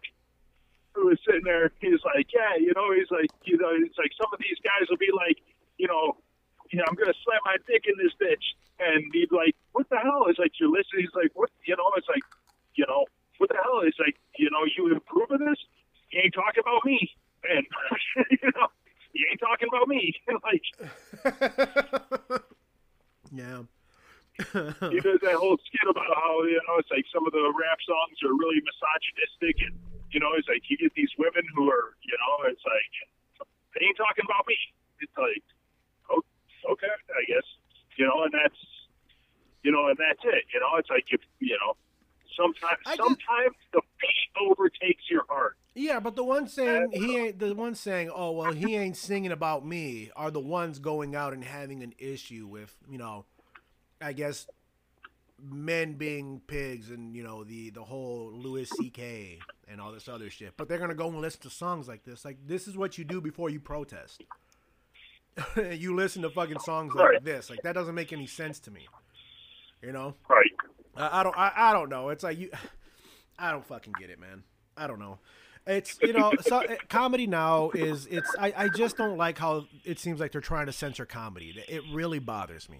It really does. Like, it's comedy, dude. Like, don't get upset. This is how it's supposed to be. And don't get me wrong, I don't want to give credit to, like, bad comedy. I don't think any comedian wants to do that. You know, like, there is bad comedy, and I really don't approve of fucking terrible comedy like that. But there is comedy, if done correctly, sounds great, and it is great. Right. But it's like now, it's like you can't even do comedy now. It's like kind of slash comedy, kind of like what and I kind of understand like how Aziz Ansari did his last stand up, and it was like an apology, or not even an apology, but it was more of like him having to explain himself and what happened. And it wasn't bad. I don't think it was bad. I like what he did. There was some parts that were still fucking hilarious, but I'm like, dude, this isn't his comedy. This isn't what he does. It's like he has to sit down and explain himself when he shouldn't have to fucking do that. You're a comedian, well, dude. I mean, I mean, it's one of those things. I mean, and that's, you know, like, I kind of equated a lot, you know, and it's about the comedian too, because that's the thing. Like, I kind of equate what's going on to what happened to Jon Stewart. You know, Jon Stewart was getting attacked when he was doing the Daily Show because everybody's like, oh, you know, at one point, what was it? It was like, you know, like 20 or 30% of millennials were getting their news from the Daily Show or something like that, and you know, it's like he was getting attacked from all these people saying, well, you're not a real journalist. You know, he's like, you're not a journalist. You're not representing the facts correctly. And, you know, and the thing is he did what he was supposed to do. He came out and said, no. He's like, I'm not a goddamn journalist. He's like, I'm a fucking comedian. He's like, it's not my job to present the facts. He's like, that's your job. He's like, I'm a satirist. He's like, it's my job to make fun of what you report. He's like, that's my whole job. And you know what? And you know, that's and that's it. And you know, and that's the whole. You know, I mean, and you're going to, you know, I mean, that's the thing. If you're true, I don't know. I think if you're true to yourself, you know, it's like that's the thing. The people who like you are still gonna like you. You know, it's like you know, like I don't think you have to apologize for, you know, being who you are, you know what I mean? It's like, and you're right. I think like, that's a little bit. I, you know, and when they're doing that, you know, but it's like these are the people they're getting their fucking views from. It's like when I see people postings by Vox, you know, or Vice, and I'm like, okay, so you realize that these guys are very fucking biased, and there's a reason why these guys are shutting down. It's a dying news source, but I see people posting this Antifa far left propaganda shit, and I'm like, come on, man, you guys got to get your news from somewhere else, because these guys have been debunked many times with some of the articles that they put out, you know. But yeah, I can't, you know. And when it comes to like Jon Stewart, yeah, I understand what he's doing, and I don't agree with a lot of shit that he says, but a lot of the shit is pretty fucking funny. It is hilarious. Right. Same thing with Trevor Noah. I love Trevor Noah. I love his fucking stand-up, but sometimes he says things that I'm like, I don't think he really looked into this. You know, and who's the other fucking what's his name? God damn it, Bill. God damn it. Why can't I think? He was on Comedians in Cars Getting Coffee. The other fucking, you know who I'm talking about. Help me out here, bro. Glasses, older guy. Shit, why can't I remember his name? Bill Nye? I don't know. Bill Nye doesn't wear glasses except for when he's burning shit. No, he's. I think he's on. He's on Comedy Central too. Not that. Not the chubby British. Stephen Colbert. That fucking dude. Yeah. Same thing with him. You know, he's pretty fucking funny. Like the way he went after Donald Trump, and you know, he said he was Putin's. He was Putin's cock holster. I was like, that is pretty fucking funny. I laughed about that. I did. You know, but it's like these people, and you said it best, that these people take these what they say seriously, like the news clips and whatever else. And it's all satire. It is. And the next thing you know, you see them posting it on fucking Facebook and Instagram, and I'm like, get a good news source, man. Get something like legit. What they say is funny. Some of it is true, but some of it also isn't true. You know, they're just throwing it in there. They're giving their own opinion on it. But that's it. That's you know, the difference between, you know, knowing the difference between, you know, an actual like journalistic source versus you know, especially versus an opinionated source. Yeah. You know, because that's the whole thing. It's like if you look at every one of the talking heads on any of the channels, you know, whether it's Chris Cuomo or whether it's what's her name on MSNBC. You know, you got Chris Matthews, you got guys on Fox. What's his name? He used to be Bill O'Reilly, but he got canned. And then, but all those guys, I mean, every single one of them, their job is not to report the news. Their job is to talk about the news, and to give opinions about the news. Yeah, and that's the problem, is that everybody sits down and listens to these guys at, you know, 6, 7, 8 o'clock at night, you know, regardless of whichever, you know, aisle you stand in. You know, you sit down and you listen to the people that, you know, support your views or whatever, but you're not, you know, that's the thing. It's like all these people, you know, their job is not to report news. Their job is to opine about the news, to give their opinion or their spin on what the news of the day is. Yeah, yeah. So, and it's, you know, and that's the thing. It's like, and everybody's like, oh, you know, but, you know, that's why usually, you know, your best source of actual news is your local news.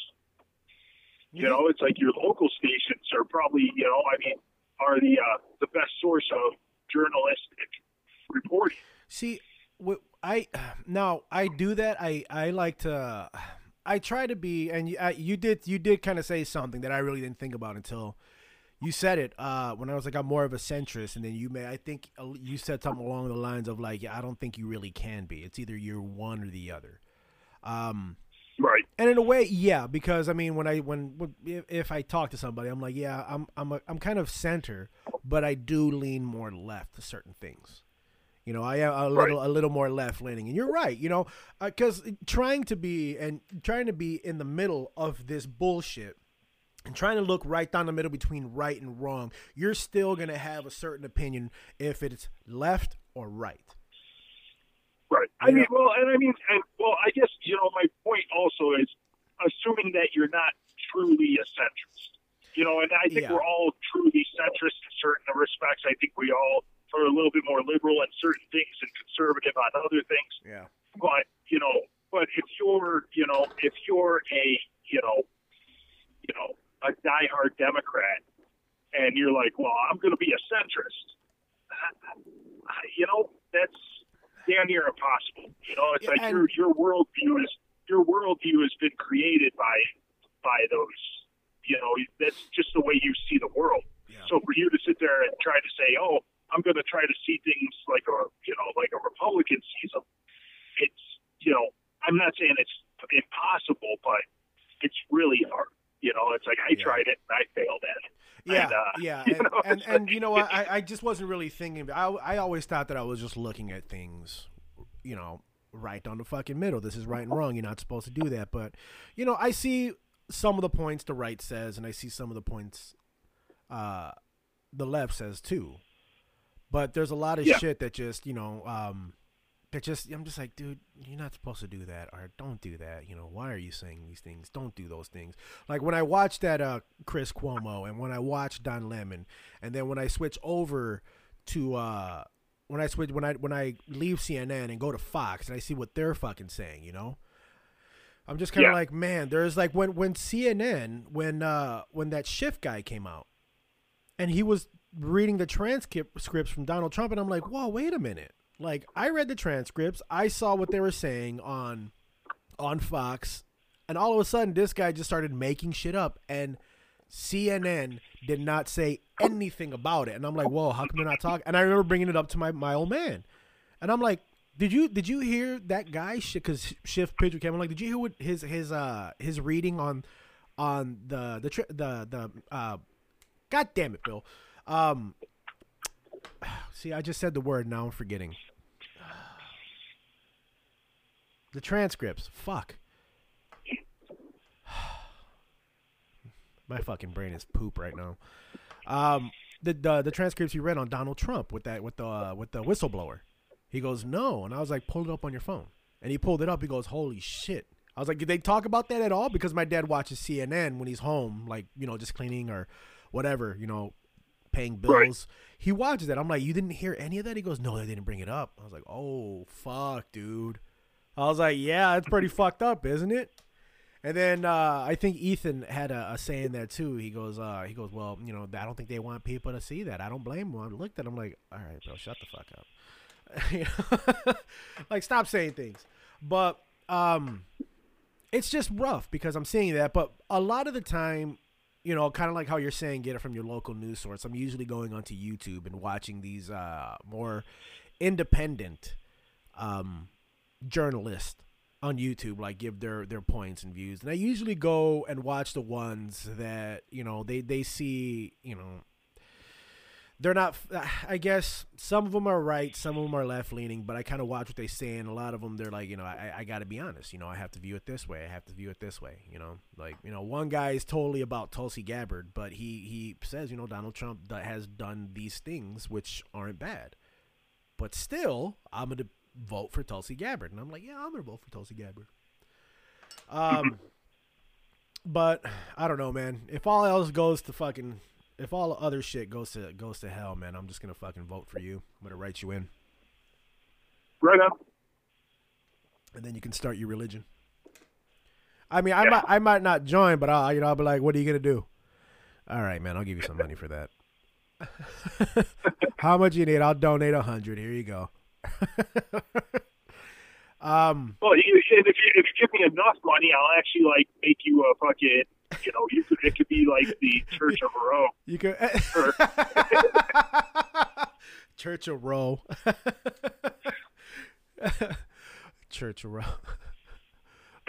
What's a chuchurro? Oh man, what's a chuchurro? Oh man. But what's it? Is that like a delicacy? What is that? It sounds good. Sounds sugary. But only with cinnamon. Only with cinnamon. But yeah, man. I don't know. Either way, I think we should just keep funny and stop trying to censor shit like that, dude. It just bothers me. The thing is, the problem is that now every fucking Dick and John and Harry, has a fucking megaphone that they can, it's like, if something offends you, you could sit there and you can blog or you could podcast about it, or you got an entire megaphone at your disposal now to say, oh, somebody butthurt me. And oh, yeah. Like, are we going back to the rape jokes? What's going on here? I try to go away from that. You're bringing it back in. I didn't. See, that's why did you have to go straight to rape, dude? I could have ate some raw sunflower seeds or something.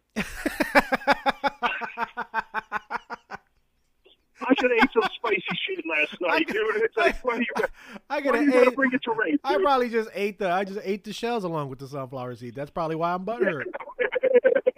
I probably ate bad gas station sushi. Who knows? Yeah, you gotta go straight to rape. What the fuck, man? Come on. All right, let's save it. Go back to what you were saying quickly. You got lost too. God damn it. But yeah, go ahead. If you remember what you were saying, go for it. Oh, I just say, I mean, and just the fact that, everybody has a megaphone at their disposal now. Yeah. And, and the thing is that, it's sort of like, what was I? Oh, I was listening to, I don't remember honestly now, but they were talking about a poll that was done about the difference between,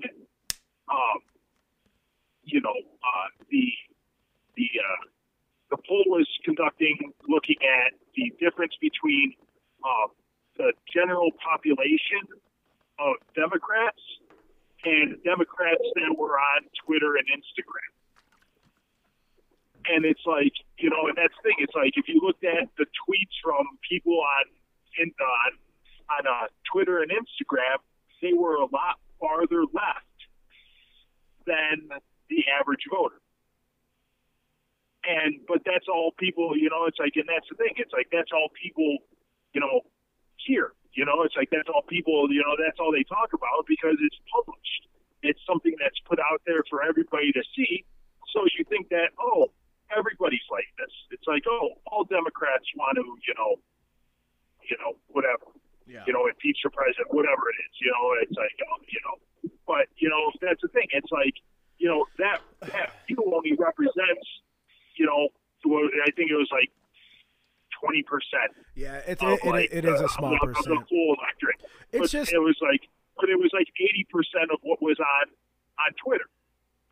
It was like the whole 80-20 principle. It's like 80% of like what was on Twitter only represented about 20% of the population. Yeah, and that's exactly what I was going to say is that the small percentage of people are the ones being broadcast to the world. Like the small 20% of people are being pushed out to the 100% of the world that's listening. That's because and it's always been the case that, the people on the fringes tend to be the loudest. Yes. And so, on whatever debate you want to bring up, it's people on the fringes tend to be the loudest. Yeah. And now that everybody has a megaphone, yeah, well, it's more. People are given a lot more credence than they would have been any other time. And it's more a megaphone with a platform, Right. The platform being social media. And you can push that out. That's exactly it, and that's what sucks about it. Again, it's just a small percentage of people, and it's just like when you're promoting, dude, loud and often. That's what it is, loud and often. So that's the thing. It's like, do most people want censored comedy? Probably not.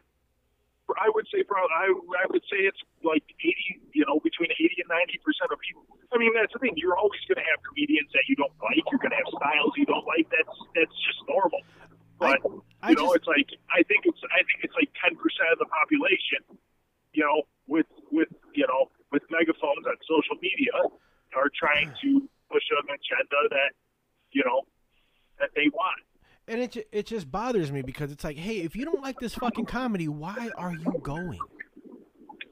Why are you showing up to these fucking, these little basements or these small venues where this comedian's going to be there? His style of comedy. Why are you fucking there? Don't go. It's like they're going just to start shit. Like, come on, man. We want to be here. We want to watch this.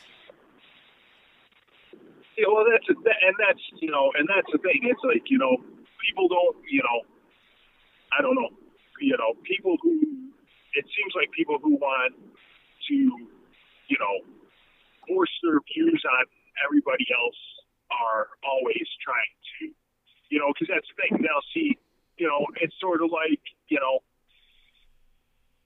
showing up someplace. It's always about showing up someplace you would never go before because they might have seen a YouTube clip about something. they're like, oh, that's offensive. We need to shut this down. And, you know, and then they show up someplace and they start shit, you know. Yeah. That's exactly it. It's just, you know, like the whole, we just went through a small segment of just, you know, that guy talking about rape and how I made a small funny rape joke. I thought it was funny. People probably listening like, rape's not funny. Yeah, it's not. I'm not saying that, but I mean, whatever. It's just weird, and I just feel like people are getting bored to where they just want to go to these things and just start shit. They want to fucking ruffle feathers, and you know, like, come on, don't do that. And I think I told your brother that you know, even back in the day, you know, the jester was the only one allowed to make fun of the king. Right. You know, so why are we going after comedians? Just let it happen, dude. It's hilarious. Shit's funny. Don't ruin comedy for me. You know, it's like, I'm going to go to a Joey Diaz show and expect cocksucker. You know, this cocksucker, this half a fag. I beat the shit out of a nun. You know, he's like just saying these fucking things. I'm expecting him to say that. I know what he's going to fucking say. Or it's like going when back in the day when you knew when you're going to go see Lisa Lampanelli, you knew what the fuck was going to come out of her mouth. I'm going to sit there and I'm going to hear her talk about Puerto Ricans and Mexicans and black folk and everybody fucking else and the size of their dicks and how they fuck and everything. I'm not going to get offended by it because I know what I'm walking into. You know what I mean? Right. It's like walking into a Tarantino film and I'm like, oh man, I'm not really good with blood, but hey, let's go see that Tarantino film.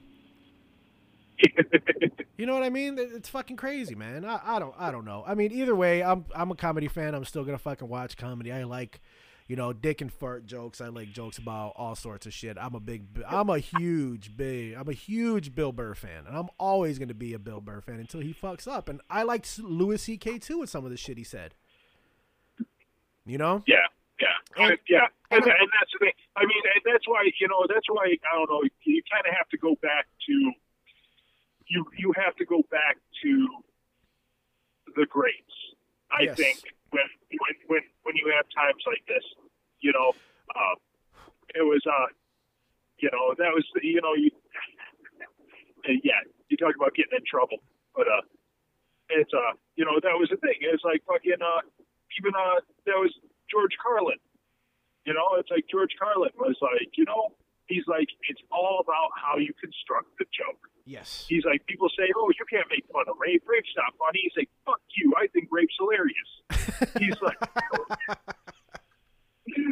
like, imagine Elmer Fudd raping Porky Pig. She's fucking hilarious. Oh, fuck. Oh, man. It's all about how you construct a joke. Yeah. Yeah. Totally makes sense, man. You know, but,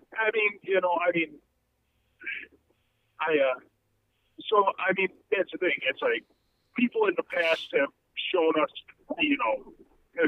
how to, get through tough times. And that was the thing, it's like, even, and like I said, you stick to who you are and, you'll come out all right. Even, Muhammad Ali did the same thing, I'm not going, he was a conscientious objector. They stripped him of his titles. Yeah. He won that motherfucker back, Yes, he did. You gotta, and that's the thing. It's like, and that's probably the biggest shame is that you see some of these people who if you fuck up, own it and move on. Yeah. You see, and that's what. And you see these. I'm sorry. You see these people. Sitting there and changing who they are and going on these apology tours and everything else. It's like, look, it's like, dude, it's like, okay, especially something like, politicians or something like that. It's like, yeah, you supported a fucked up bill. You know what? Own it and move on. Yep. Hey, I thought it was right at the time. I thought, hindsight is 20/20. Guess what? That was fucked up. I shouldn't have done it. Yep. In the future, I would, if I know what I know now, I would support it now. It's like, and move on. Say, hey, I truly apologize. It's like you apologize for your mistakes. You try to learn from them, and you move on. It's like sitting there kowtowing, and it's like, bending poking and scraping and trying to appease everybody. You know, it's not going to work. Yeah. You know, I mean, that's the thing. It's like, you know, I mean, that's, you look at, you know, I haven't seen the new Dave Chappelle special, but I think that's kind of the, yeah. But I hear that's, you know, that's kind of it. You know, it's like you get all this pressure and then you get a backlash. And that's the thing. It's like, from what I understand, that he just fucking ripped everybody a new asshole in that. It was just well, you got to figure him being the comedian that he is, and growing up in the time with, you know, or not growing up in the time, but making all this. Dude, look at the fucking Chappelle show. Look at the shit they talked about. Clayton Bigsby, man. You know, and then now the way everything happened, that's basically what he addressed. But you know how why his shit, I guess, it was just, I guess, a lot of the younger kids that didn't grow up with it or didn't understand Chappelle's show back then. How, you know, they're you know, like, I'm rich, bitch. They're okay with saying that shit, and all of a sudden it comes out and they have an issue with it because he's attacking them for the way that they fucking are. You know, and I get it, and I thought it was funny, but I also thought it was bullshit how Rotten Tomatoes went about rating his fucking show. Because you know what happened with that, right? No. Okay, so get this shit, man. Well, I'll just tell you this, and then we'll talk a little bit more, and then cut it because it's already we're already over an hour 30. And this is just supposed to be a half-hour fucking segment with you, man. Hey, we can edit all this shit out. We can make 3 episodes here. We're just gonna talk about this 10-minute clip and then end it. I'll edit everything else. No, but what ended up happening was Rotten Tomatoes, when the Chappelle comedy was released on Netflix, what Rotten Tomatoes did was they shut down, they enabled all of the fucking the voters, you know, outside voting. And what they did was they let 5 critics kind of rate his comedy, and it was like 0%. But the thing was, the people who rated it were like feminist, and one was transgender, and the other one was just sensitive. I don't know. But all of these people were basically far left. They were transgender. They were just, you know, like gay or whatever they were. And then all of a sudden they opened it up to the public, and the public was like, fuck you, this is great. Shot up to 99% once they opened it up for everybody else to vote. And I think out of that, I mean, there probably was some people that were like, okay, his special was okay. But the fact that they fucking did this, I'm going to fucking fire back at them and give it a 99% or give it 100%. Just a big fuck you to them. Right. You know, but and that's, you know, it's basically, hey, this is what's happening. Everybody's starting to push back now. But that's what happened, because I think there's a couple of people out there that used to be Dave Chappelle fans that aren't doing it now because they consider themselves far right. But you know what? The comedy isn't that bad, and you can't be mad. Why are you mad? Because he's telling the truth? It was good fucking comedy, and I don't blame him for being upset about it. You know, you got to watch your P's and Q's and walk on eggshells. And again, going back to the whole Jester thing, Jester being the only one allowed to make fun of the king. This is what they're here for, man. They're here for ha-has, make you feel better, make you funny. Like, I've seen some of the ones on Netflix. I got 15 minutes into these the far leftist, like, lesbians and gays and transgender that are on Netflix making these comedies. They're not that funny. And I'm not saying that because, like, oh, well, I mean, I know what they are. I know they're activists. No, it's just not that funny. It's like an education on who they are. I get it, bro. Put that shit on YouTube. Don't put it on fucking Netflix. If I wanted to watch that, I'd watch a documentary. So I would find a documentary and watch it. But I'm not trying to watch comedy that's going to be, you know, if it isn't like, you know, funny, like educational, like kind of like John Leguizamo. That stand-up that he did, that Latin history for stupid people. That was pretty. Did you watch that? No, I haven't seen anything since. You fucking racist. Was it Sexaholics? Yeah. And you know what? I like the way he does his stand-up. I think it's great. You know, it's very theatrical. I like how he does it. But the thing is, this was very educational as well, and I thought it was good. I thought it was real fucking good because I'm one of those like, don't push this shit. But I watched it. I learned a lot. I thought it was fucking. And I called my sister because I know my sister's into Latin history like that, and I told her like, hey, do me a favor, check this out. Because I watched it, dude, and I'm like, all right, let's see what happened. You know, like kind of the way these kids now are, these people now that used to be Chappelle fans are looking at Chappelle's comedy. I was kind of looking at it like that, like, great, now we're going to make fun of white people. Now we're going to make fun of these people because they're not educated. And I watched it and I said, shit, I didn't know that. Not only was it funny, it was very educational. And you being the Mexican that you are, you should watch it. I need to bone up on my Latin history. Yeah. What you got to do is when you got a day off where you ain't doing nothing, you know, put on your fucking chanclas with your socks, and then make yourself some hot dogs with tortillas and sit down and watch that shit. Go straight. I'll have to pull. I'll have to take off the T-tops on my Trans Am and hang up my dingle balls on the fucking rear view mirror. I'm gonna go and I'm gonna get myself hot dogs with tortillas and go get some conchas, some pan dulce, and just hang out and watch this shit. Just in case nobody knows, Bill's white, big white guy, but he's Mexican as fuck. And he didn't even know it. He was doing Mexican shit this whole time. Oh man.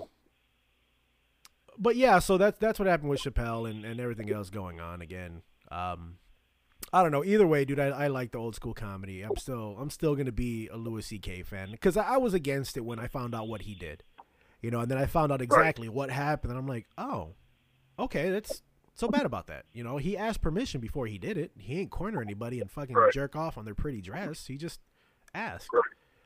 Is it perverted? Yeah, you know. But I mean, I don't know, man. It's a weird time, but you know what? I'm still gonna like the comedy that I like, and I think it's great. And I think you start censoring shit like that, I mean, things are gonna get bad, you know. So I'm gonna keep my humor. Right. I'm sure you're gonna keep your humor. There's things we look at the same. There's things we look at different, you know. But whatever, man. I still love you. Like Jimmy. Jimmy yesterday came out and said he was you know, I was telling him I didn't want to do politics, but we did a little bit of it yesterday. And Jimmy's a Republican, but he's not a bad fucking guy. I like Jimmy. You know, and Jimmy and go ahead. We need to learn how to disagree without hating each other. Exactly. It's okay. It's okay that you and I don't fucking see things the same. Yeah. It's okay. But it's okay. At the end of the day, go ahead. I was just gonna say, I'm like, whether it's, you know, and you know, there's an underlying, you know, morality that, you know, it's like, hey, you know, it's like I can't support your decision because, you know, I think it's fundamentally wrong. You know, that's the thing. If you were to tell me, dude, I like kicking puppies, I'm like, dude, hell of an example, man.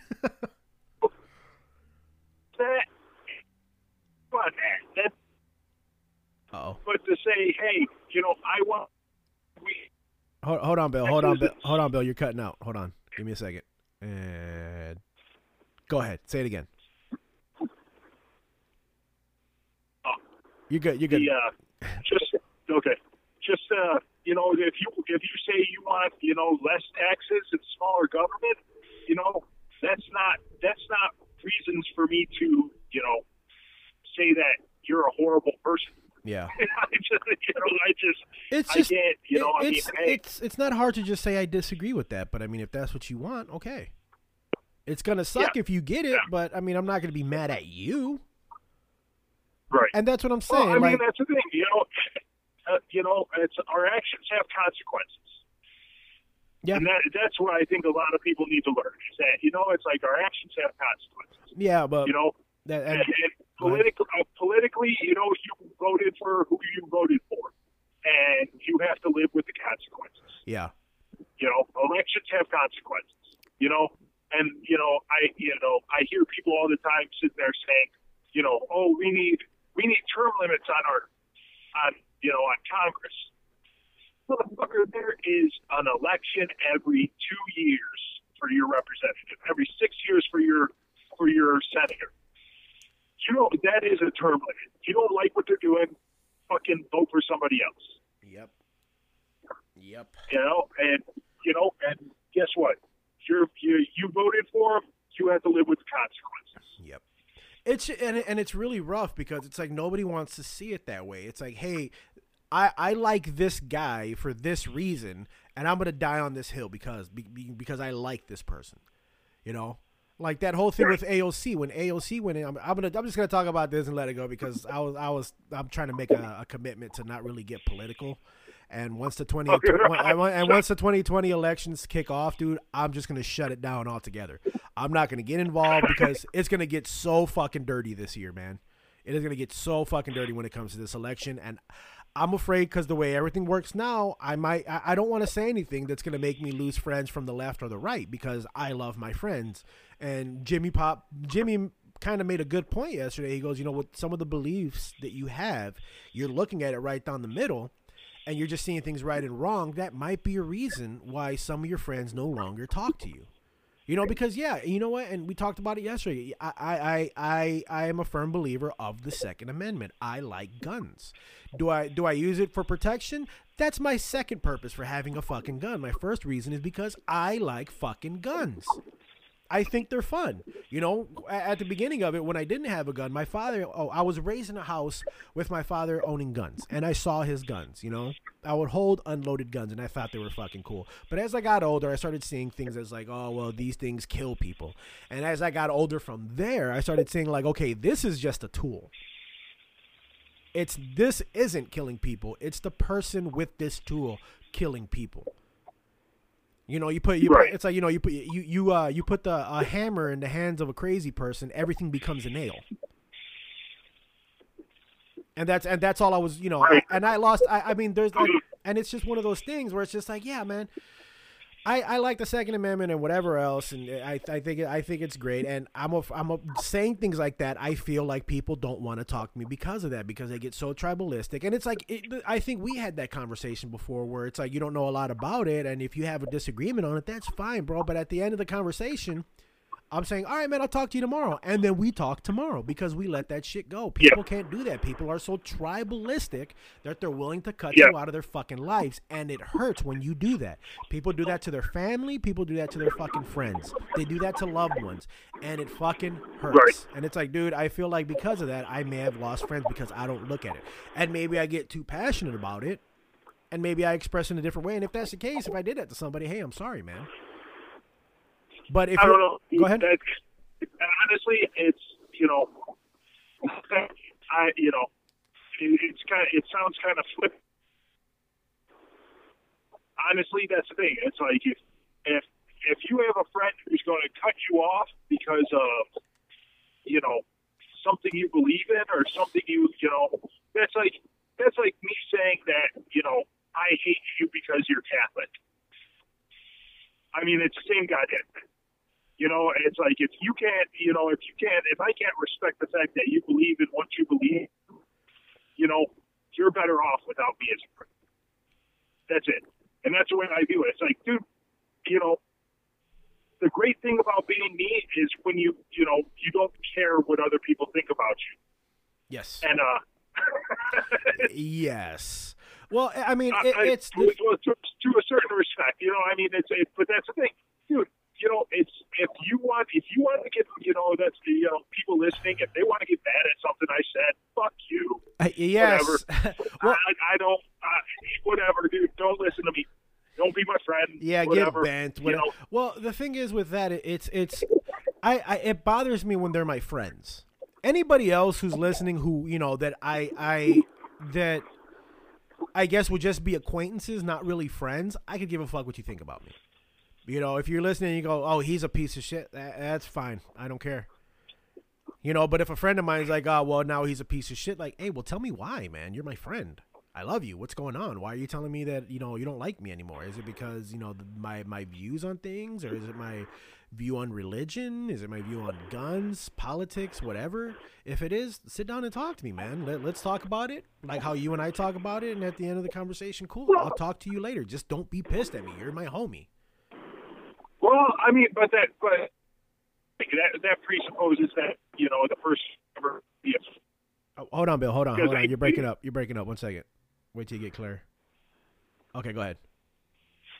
I was like, that presupposes that somebody's really your friend to begin with.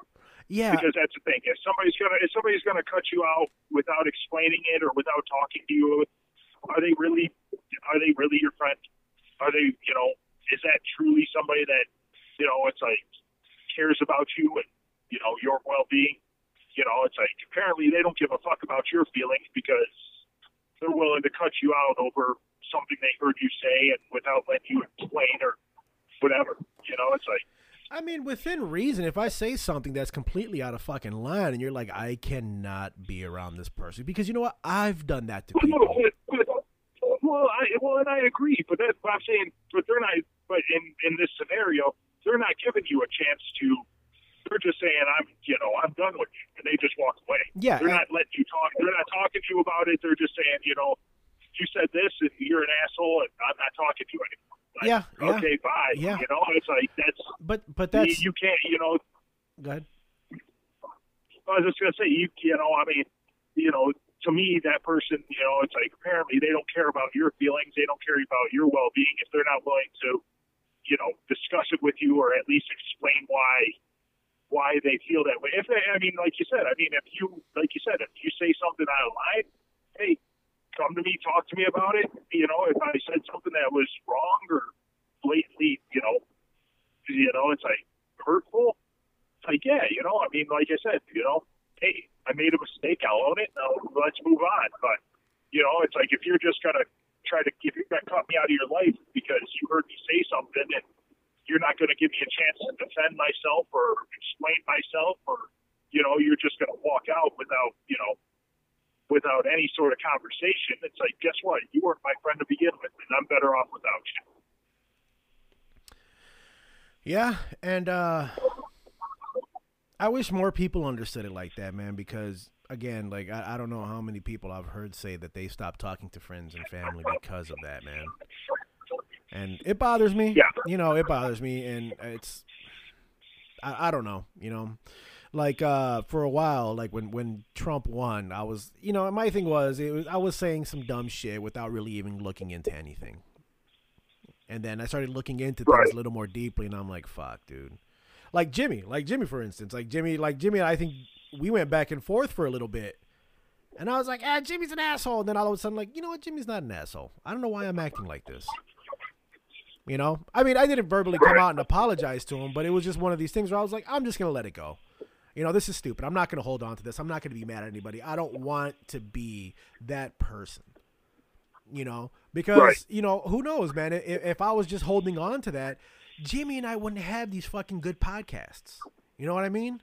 Mm-hmm. It wouldn't. Yeah. You and I wouldn't have these phone conversations because it was like, oh well, Bill's a fucking chancla sock wearing motherfucker who doesn't know what he's talking about. But no, that's the cool thing. We can talk about it, and at the end, we were like, all right, well, cool. Hey, man, I'll talk to you later. Whatever, and you call me the next fucking day. Or you call me the day after, or however fucking long, and then we pick up where we left off, like no fucking problems. But that's what it is when you have a friend for fucking years and they just don't want to be apart because of something small. I don't care, Yeah. Fucking you like green You like green crayons? I like blue crayons. Try that again. Take a break. Take a breath. Stop. And try it again. I'm fucking done. We're going on fucking 2 hours, man. This is supposed to be a half-hour podcast, and we just went fucking almost 2 hours. So look, Bill, I'm glad we had these conversations. I'm glad we can have these conversations. At the end, still come out best friends, knowing that, hey, no homo. You're my fucking best friend, and I love you to pieces, man. Just like your brother, just like the rest of my fucking friends, And I just want you to know that, and I really appreciate that we can have these conversations and not be at each other's throats. So, with that, this being the end of the podcast, Bill, thank you so much. Do me a favor. Say something smart. Our perception of time is really driven by our perception of the unfamiliar. Vivid and new. There you have it, folks. Thanks again for tuning in to another episode of But Before I Go with William Pelletier. Thanks, guys.